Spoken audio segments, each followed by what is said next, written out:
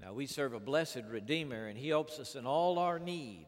And this morning, as we look at 2 Corinthians chapter 8, He is helping us, He is teaching us, and He is bringing us to appreciate His best in us and what is best for our lives. And so we're talking about God's best when we talk about giving in all of its different aspects, giving of your time, your resources, your talent, as well as your money. And when Paul writes 2 Corinthians chapter 8, he has a concern on his heart.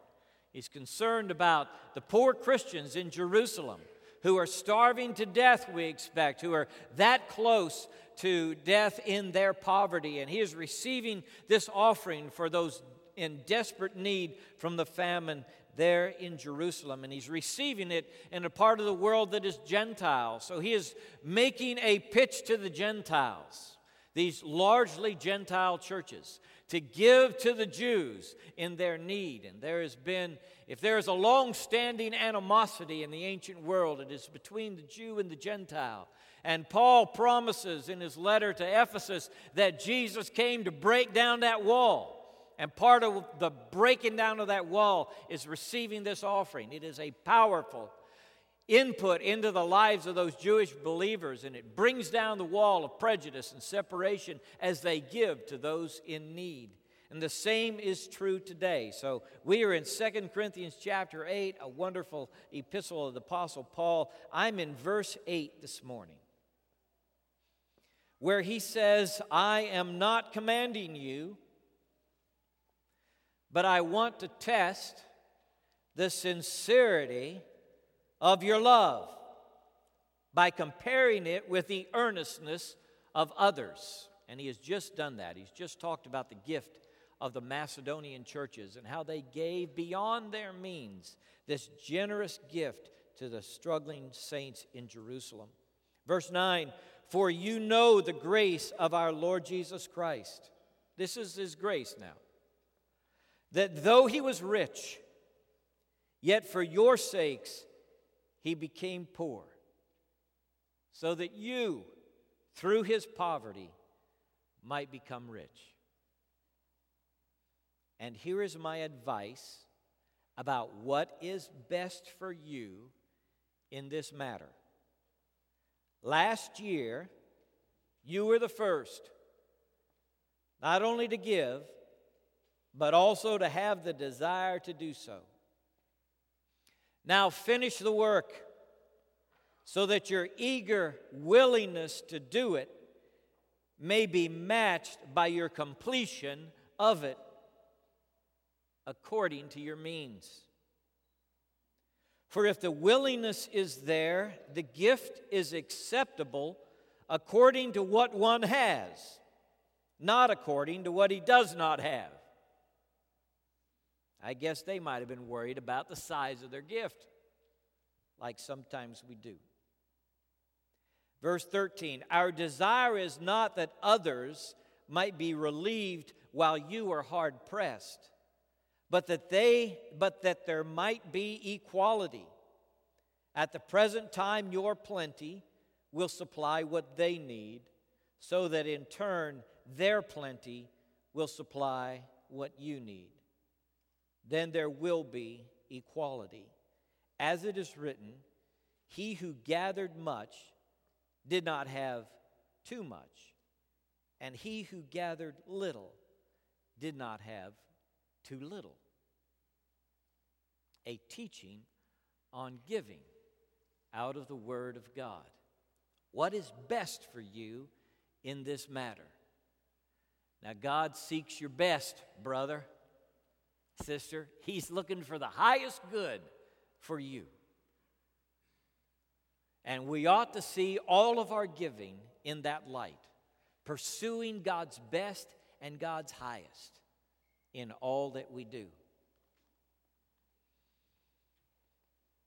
Paul is telling them the best thing for you to do is finish what you started. Complete what you began. Say, that's sometimes tough to do. I think finishing is harder than starting. The saints New Orleans Saints had the slogan, "Finish strong," and they did. And it was an inspiring slogan. It is so difficult sometimes to carry through on what you promise and what you intend and even what you begin. The real test of your earnestness, your sincerity, your desire, your motives, and your intentions is how you finish. Hey, that ought to be good news, all right?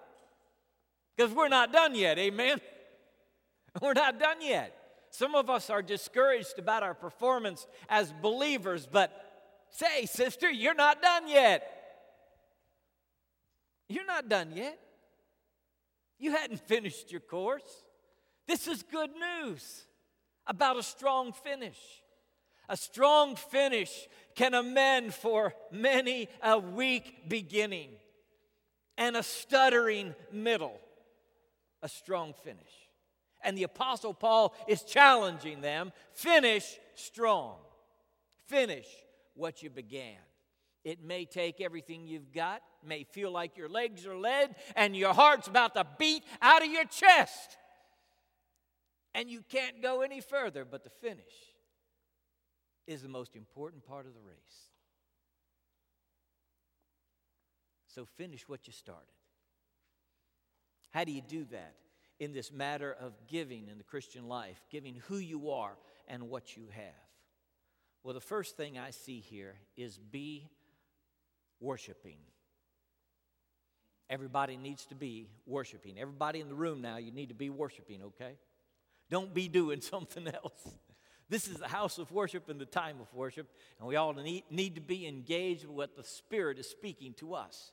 Engaged in prayer, intention in our mind. Be worshiping. Paul talks about how Jesus, though he was rich, for our sake became poor, so that we, through his poverty, might become rich. See, Jesus is the supreme example of giving in the Bible. There's nothing that transcends it or even comes close. The giving which he did in his life and in his death, the humbling, the stature which he gave up and laid aside so that he might live on this planet. Think about what Jesus did, Paul is saying. In this matter of finishing your course and completing what you began, think about what Jesus did. Be worshiping as you contemplate the giving of yourself, your talent, your time, as well as your money. Be worshiping. It ought to be always an act of worship. Paul says in Philippians chapter 2 that Jesus, though he had this place in heaven, did not consider it something to grasp, something to hold on to, but he humbled himself, took upon himself the form of a servant, and was made in the likeness of man. And being found in fashion as a man, he humbled himself even further and became obedient unto what? Unto death. Even not just an average, ordinary death, even death on a cross. This is the process of giving that the Son of God demonstrated in his love for us. John 3:16 says, "For God so loved the world, he gave his one and only Son." God the Father gave his Son, but the Son also gave. And that's what Paul is referring to here, the giving of the Son. So we worship as we give. Brothers and sisters, let's not separate giving from worship. You may be doing a bank draft, but you need to connect your giving to your worship, all right? There needs to be a hard wire between how you love your Lord and how you give in your talent and your money. I had a man once who challenged me on this matter of tithing. And he was very angry and bitter in his spirit. And he had been a difficult man for me to deal with in my church. And at one point he just bowed up his back and he said, "Pastor, if I give my tithe, won't God be pleased with me?" And he said it in an angry way. "Won't God be pleased with me if I tithe?" And I suspected then that he was seeking to secure the favor of God through his gift, which is backwards from what the Apostle Paul is saying here. We are not seeking to secure the favor of God with our gift. We are giving in response to the grace of the Lord Jesus Christ, who was rich and for our sakes became poor. It is a response to the grace of God that prompts our giving. And we cannot buy or purchase God's favor with our money or our time or resources or anything else. God's favor, in fact, is freely given. That's the nature of grace. And what God desires is the free response of our heart to all that he has done. God wants us to give in response to his giving out of love for him. Make it an act of worship. Let me insert here, brothers and sisters, that giving was always in the Scripture tied to the house of worship and the church of Jesus Christ. You say, how are these Corinthians collecting their offering? They're gathering in worship on the first day of the week, and they're giving as they gather in worship. They're giving in the church as they gather as a body of believers. Now, the Old Testament teaches that you're to bring all the tithe, where? Into the storehouse. That's Malachi 3:10. It's often quoted. Well, what's the storehouse? People have debated. What is the storehouse? Where do you bring your tithe? You bring it to the storehouse, but there was no question for Malachi or the people to whom he wrote that the storehouse was the house of worship. It was the temple that their tithe sustained, the house of worship and the ministry unto God. And brothers and sisters, I'm telling you, maybe you've never heard this before, your tithe belongs in your house of worship, all right? It's not tithing if you're buying Christian books for your neighbors. I mean, those are good things to do. That's not a tithe that you give to the United Way. Your tithe preaches the gospel. Your tithe declares the gospel. Your tithe teaches the scriptures. Your tithe sends missionaries around the world to the lost peoples of the earth so that they might know Jesus. Your tithe sustains the work of ministry in your own local community through your church. We are the body of believers. We are brothers and sisters, and we worship in the house of worship, and tithing is part of our worship. Let's not be confused about that.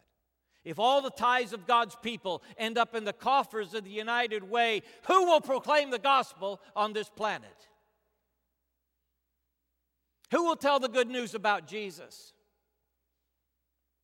We are seeking to systematically use all of the tithe of God's people, not only to proclaim and do the gospel here locally, but around the world. That's what we're seeking to do as a congregation.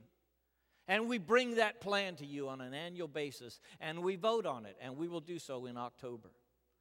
And we have input from the various aspects of our ministry as we put together that plan. But as best we are able, we are seeking to be people of integrity at First Baptist New Orleans as the brothers and sisters give their tithe, and then we send the gospel forth. You may not realize, but 10% of everything you put in the plate goes to the worldwide causes of the Church of Jesus Christ. We don't even keep it here. Another 5% of everything you give is spent outside these walls in direct support of ministries for the poor and the needy, ministries in our own mission trips and things like that. And you have input in that, and we're an open book. We want you to know, and we value your participation. And that is what the Church of Jesus Christ has done through these generations. Now, next week, I'm going to talk about how you honor God when you handle the offering. But today, I want to tell you, tithing is worship. And we worship as we gather together. And the people of God, Old and New Testament, have made that a part of their worship for these generations. That's why they gathered it on the first day of the week. That's why Jesus and the disciples sat down at the temple to see how people were giving, because they gave at their house of worship. Be worshiping, and next, be working. The scripture says here, now finish the work in verse 11. And what he's saying there is finish the doing, okay? Finish the making of it. There's something to do now, Corinthians. You started, but you've got something to do. And I want to talk to you about work a little bit, because doing is the message of the apostle here. Doing it. Getting the work done. Paul is concerned that they've had a beginning a year ago and they never got to complete it. You have any friends who decide to take up tennis or golf, and the first thing they do is they go spend $2,000 on golf paraphernalia? You know, I have a friend that does that, and he's gone through different phases in sports, and as soon as he decides he's going to do it, I mean, you can go to his closet, and he's got the best equipment of anybody, and he's never swung the racket yet. And he is likely to be enthused about this for about, 2 weeks to 6 months. And then it's over, and he's on to something else. He never really gets done with what he started. How many half-finished projects do we have in our homes? Our garages, our workrooms, they're full of things we began and never got done. Frequently guilty of being good beginners, but not good finishers.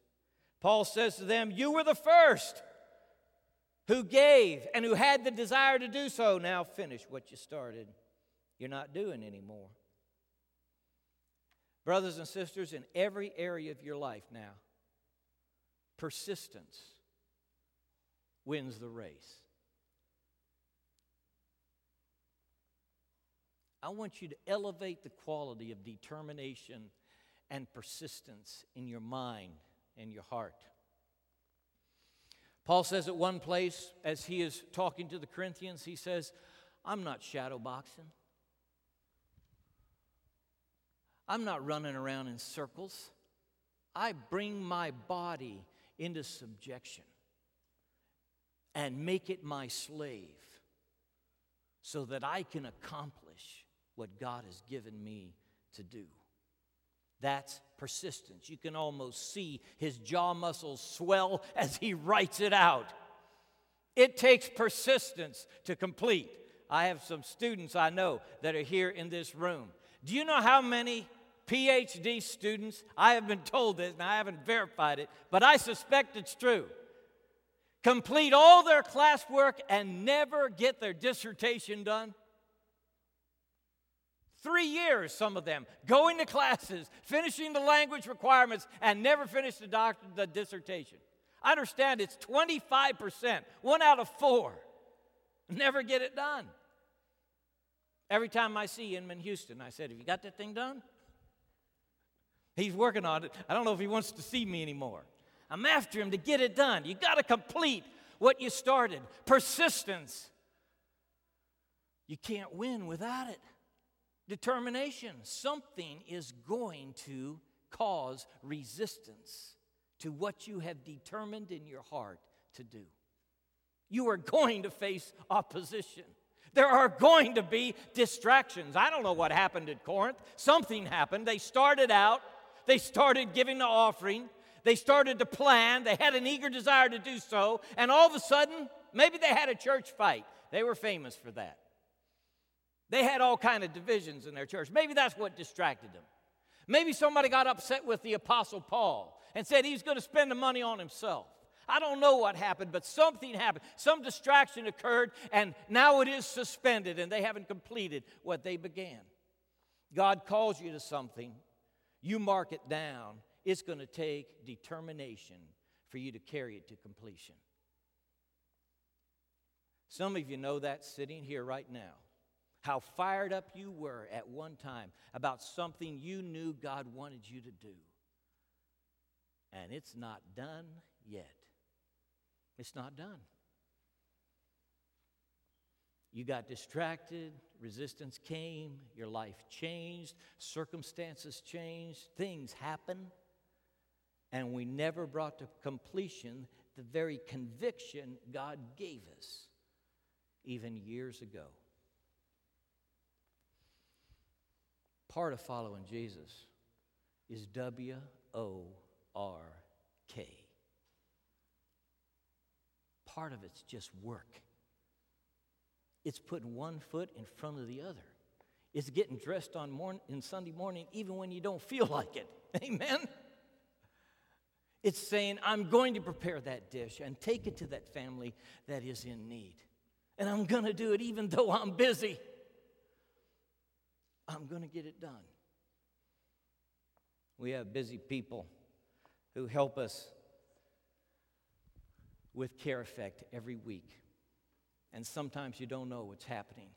You give that time, you get down here early, you take off work perhaps, you gather with the team, you pray, you drive all the way to the West Bank, you go into those pods, you teach those young people the scriptures, and you've been doing it now for a year. And Sharona Alexis, she's been at the point on that. I don't know if Sharona's in here or not, but I've been there several times with them. Dear First Baptist Church, this is from a boy in Pod B. I was writing y'all to thank you for coming every Wednesday night and speaking the Word of God to us. Every time you come, you lighten up my day and make me feel good. The rest of the pod and I really need it. More and more, my life is completely changing around, and I thank you very much for that. I keep y'all in my prayers, and I love you, brothers and sisters. That's from a young teen that most of us will never meet, who writes to our church because of a faithful group of teachers who take time to go every single Wednesday night. And just like you, they are busy people. And just like you, they could spend their time doing other things. But they choose to make this a commitment. And God changes the lives of young people through them. And it is just one illustration of many that the work of God is still spelled W-O-R-K, and it takes putting one foot in front of the other. Be working, the apostle says here. Let's complete what we start. Let's finish this work. Let's get after it and do it.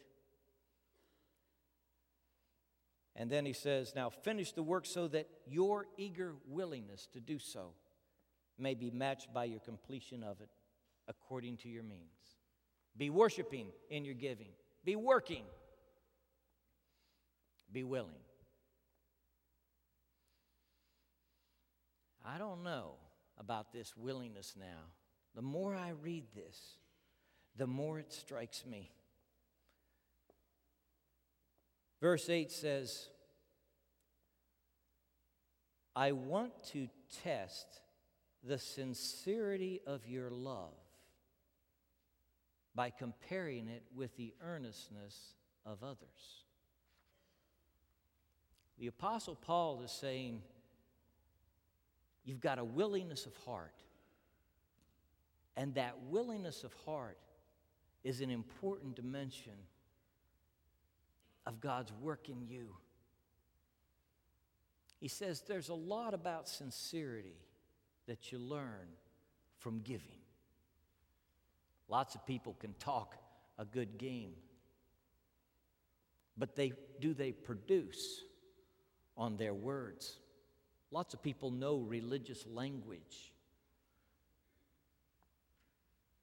but are they producing on what they say they ought to do?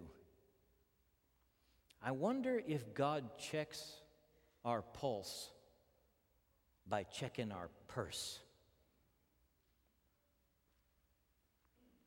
There are lots of places, not only here, but other places in the Bible where the Scripture indicates you can know a man's heart by what he's doing with his money. That how you handle your money is a window to your soul. Sometimes we want to make a great divide between the spiritual things and the financial things. And Jesus in Scripture says, it's not there. There's not this huge canyon between your wallet and your Bible. They're tied together like everything else in your life. If Jesus is not Lord of all, somebody said, He's not Lord at all. And maybe your finances and your wallet and your bank account and your assets and resources, that's the part of you that you sealed off. And you said, no matter what happens here, it's not going there. Paul says here, it's a test of sincerity. And sincerity is about single-mindedness. It's about motives. That God tests our motives in our giving, that reveals our actual motives. And then he talks about the earnestness of others in their giving. And that earnestness reveals our intentions. So giving is like opening up your heart in a way. And as we look at our finances, we're really discovering a lot about our spirit, our soul, the inner you, the real you, the things that really matter, that are very important to you. They're opened up in the way we spend our money. Jesus fed 5,000 people with 5 loaves and 2 fish. That'd be like passing the offering today and getting 3 Snicker bars and a package of bubble gum. And it gets up there, and the boys react just like you and I would have if we got that kind of offering. What? What are we going to do with that? Jesus says, what do you got? They say, well, 5 loaves and 2 fish, but what's that? What's that? We got 3 Snicker bars and a package of bubble gum. That's all we got. And Jesus says, well, have the people sit down and we'll divide it up. I love Jesus, don't you? I mean, he pushes your buttons, doesn't he? He says, you feed them. And they get in the offering, and it's this little boy's lunch. Now, here's the thing. The little boy was willing to give what he had. That's why Paul says here, the gift is judged not according to what you don't have, but according to what you have. You know, you give within your means. And that's all the little boy had, and that's what he gave. And whatever you've got, Jesus is going to use it powerfully for his glory. And the little boy's lunch fed 5,000 people that day. And that's what God's going to do with your gift. It's the willingness that matters. That's what tells the heart. That's what's going on in here. It's not the size of the gift, but the size of your heart. Be willing. Be worshiping. Be working. And be wise. Some folks think they're an island. They'll never have a need. They don't need anything from anybody else. Why should anybody else need anything from them? I'm not giving my hard-earned money so that person can make it through a difficult time. Paul says here, look, your plenty is going to supply their need. One of these days, their plenty will supply your need. There's going to be equity. It may be that you won't have a need financially, but you'll have some other kind of need. And the brothers and sisters in the body of the Christ, they're going to come and help. They're going to supply the need. As we do what God calls us to do, He blesses us through the body. Be wise. Men, listen to me. Business is important. We've got some entrepreneurs in the room. I'm glad you're here. It's important for you to work hard and go out and make money. If everybody in the church quit making money tomorrow, we'd have to shut down the doors, right? Work is a blessing. It's not part of the curse. God told Adam and Eve to tend the garden even before they sinned. They had a garden to take care of. It's a good thing for you to profit and to grow your business. There's nothing in the Bible against the accumulation of wealth and the development of your business. Many of the people who are faithful to God in the Scriptures are people who had lots of money.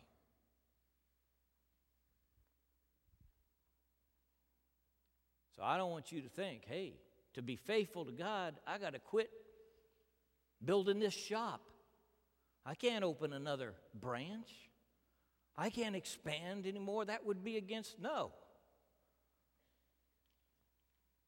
Part of the idea of the tithe is that you preserve capital in that 90% to continue to expand and do well.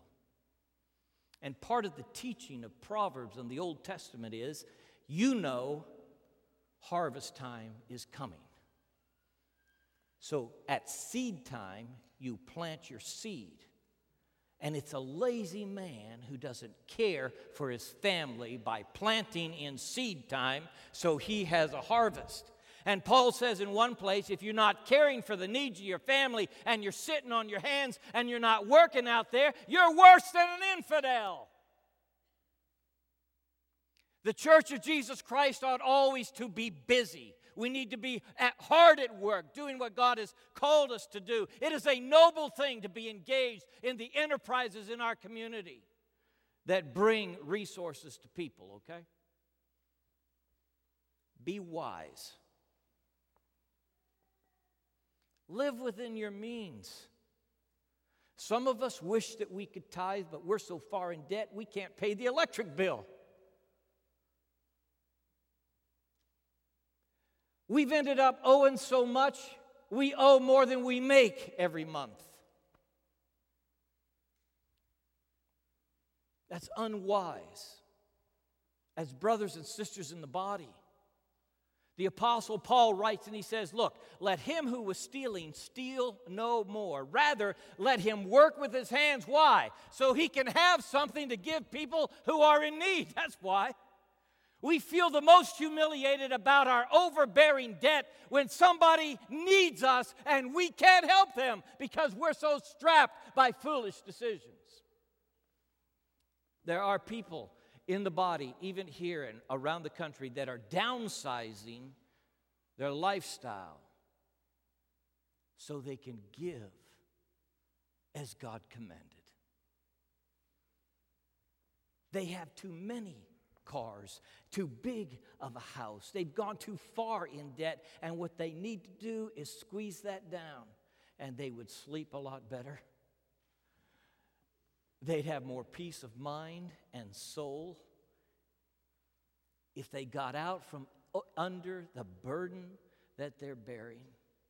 And then, when a brother was in need, they could joyfully give. When Paul begins to talk about wisdom, we need to be wise about our money.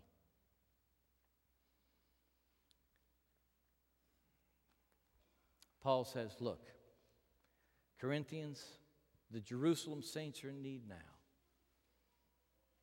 One day you're going to be in need, and there'll be brothers and sisters there to help you. I had an aunt who thought she was an island. She didn't need anybody. Her name was Aunt Hazel. She moved off early. She started building her businesses. Pretty soon, she owned 7 apartment buildings outside of the University of Pittsburgh.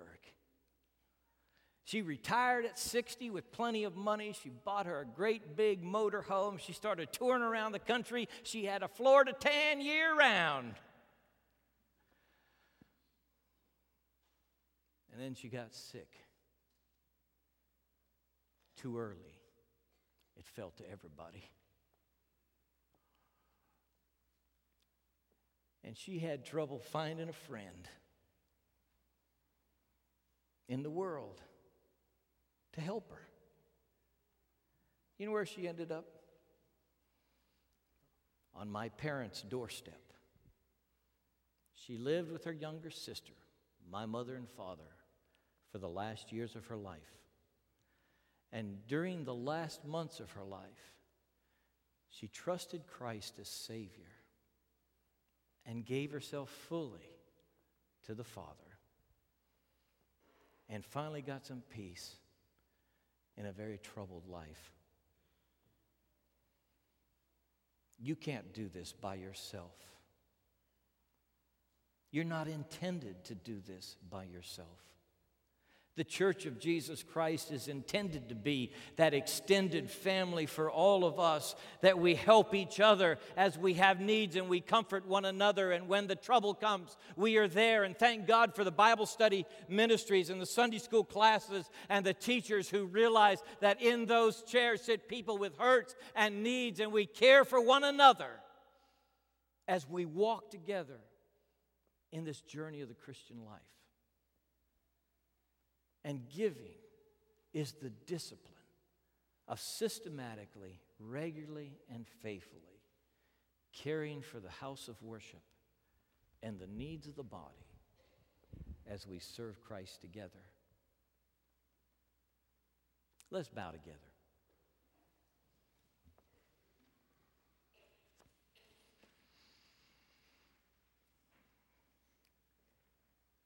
Now, you may have a very private affair with God to take care of today, and that's fine. That's right.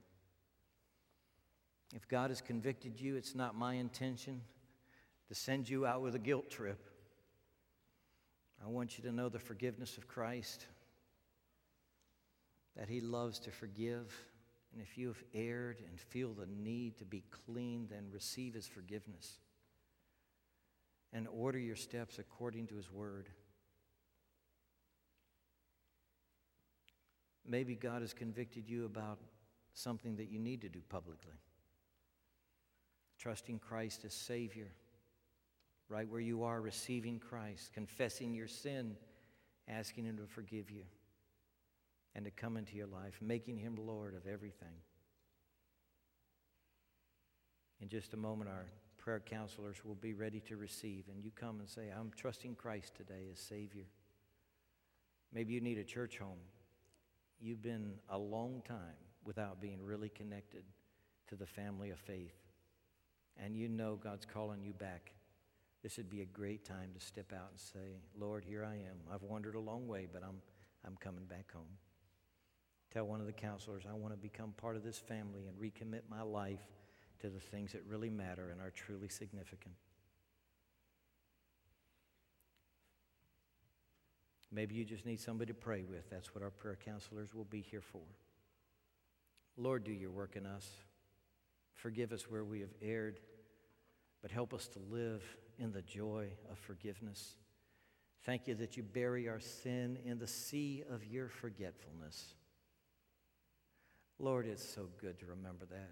Thank you, God, that you care about the finish. And even if we've had poor starts, if we've sat down a while on the sidelines, that God, we can still finish strong. Lord, help us to do so. In Jesus' name we pray. Amen.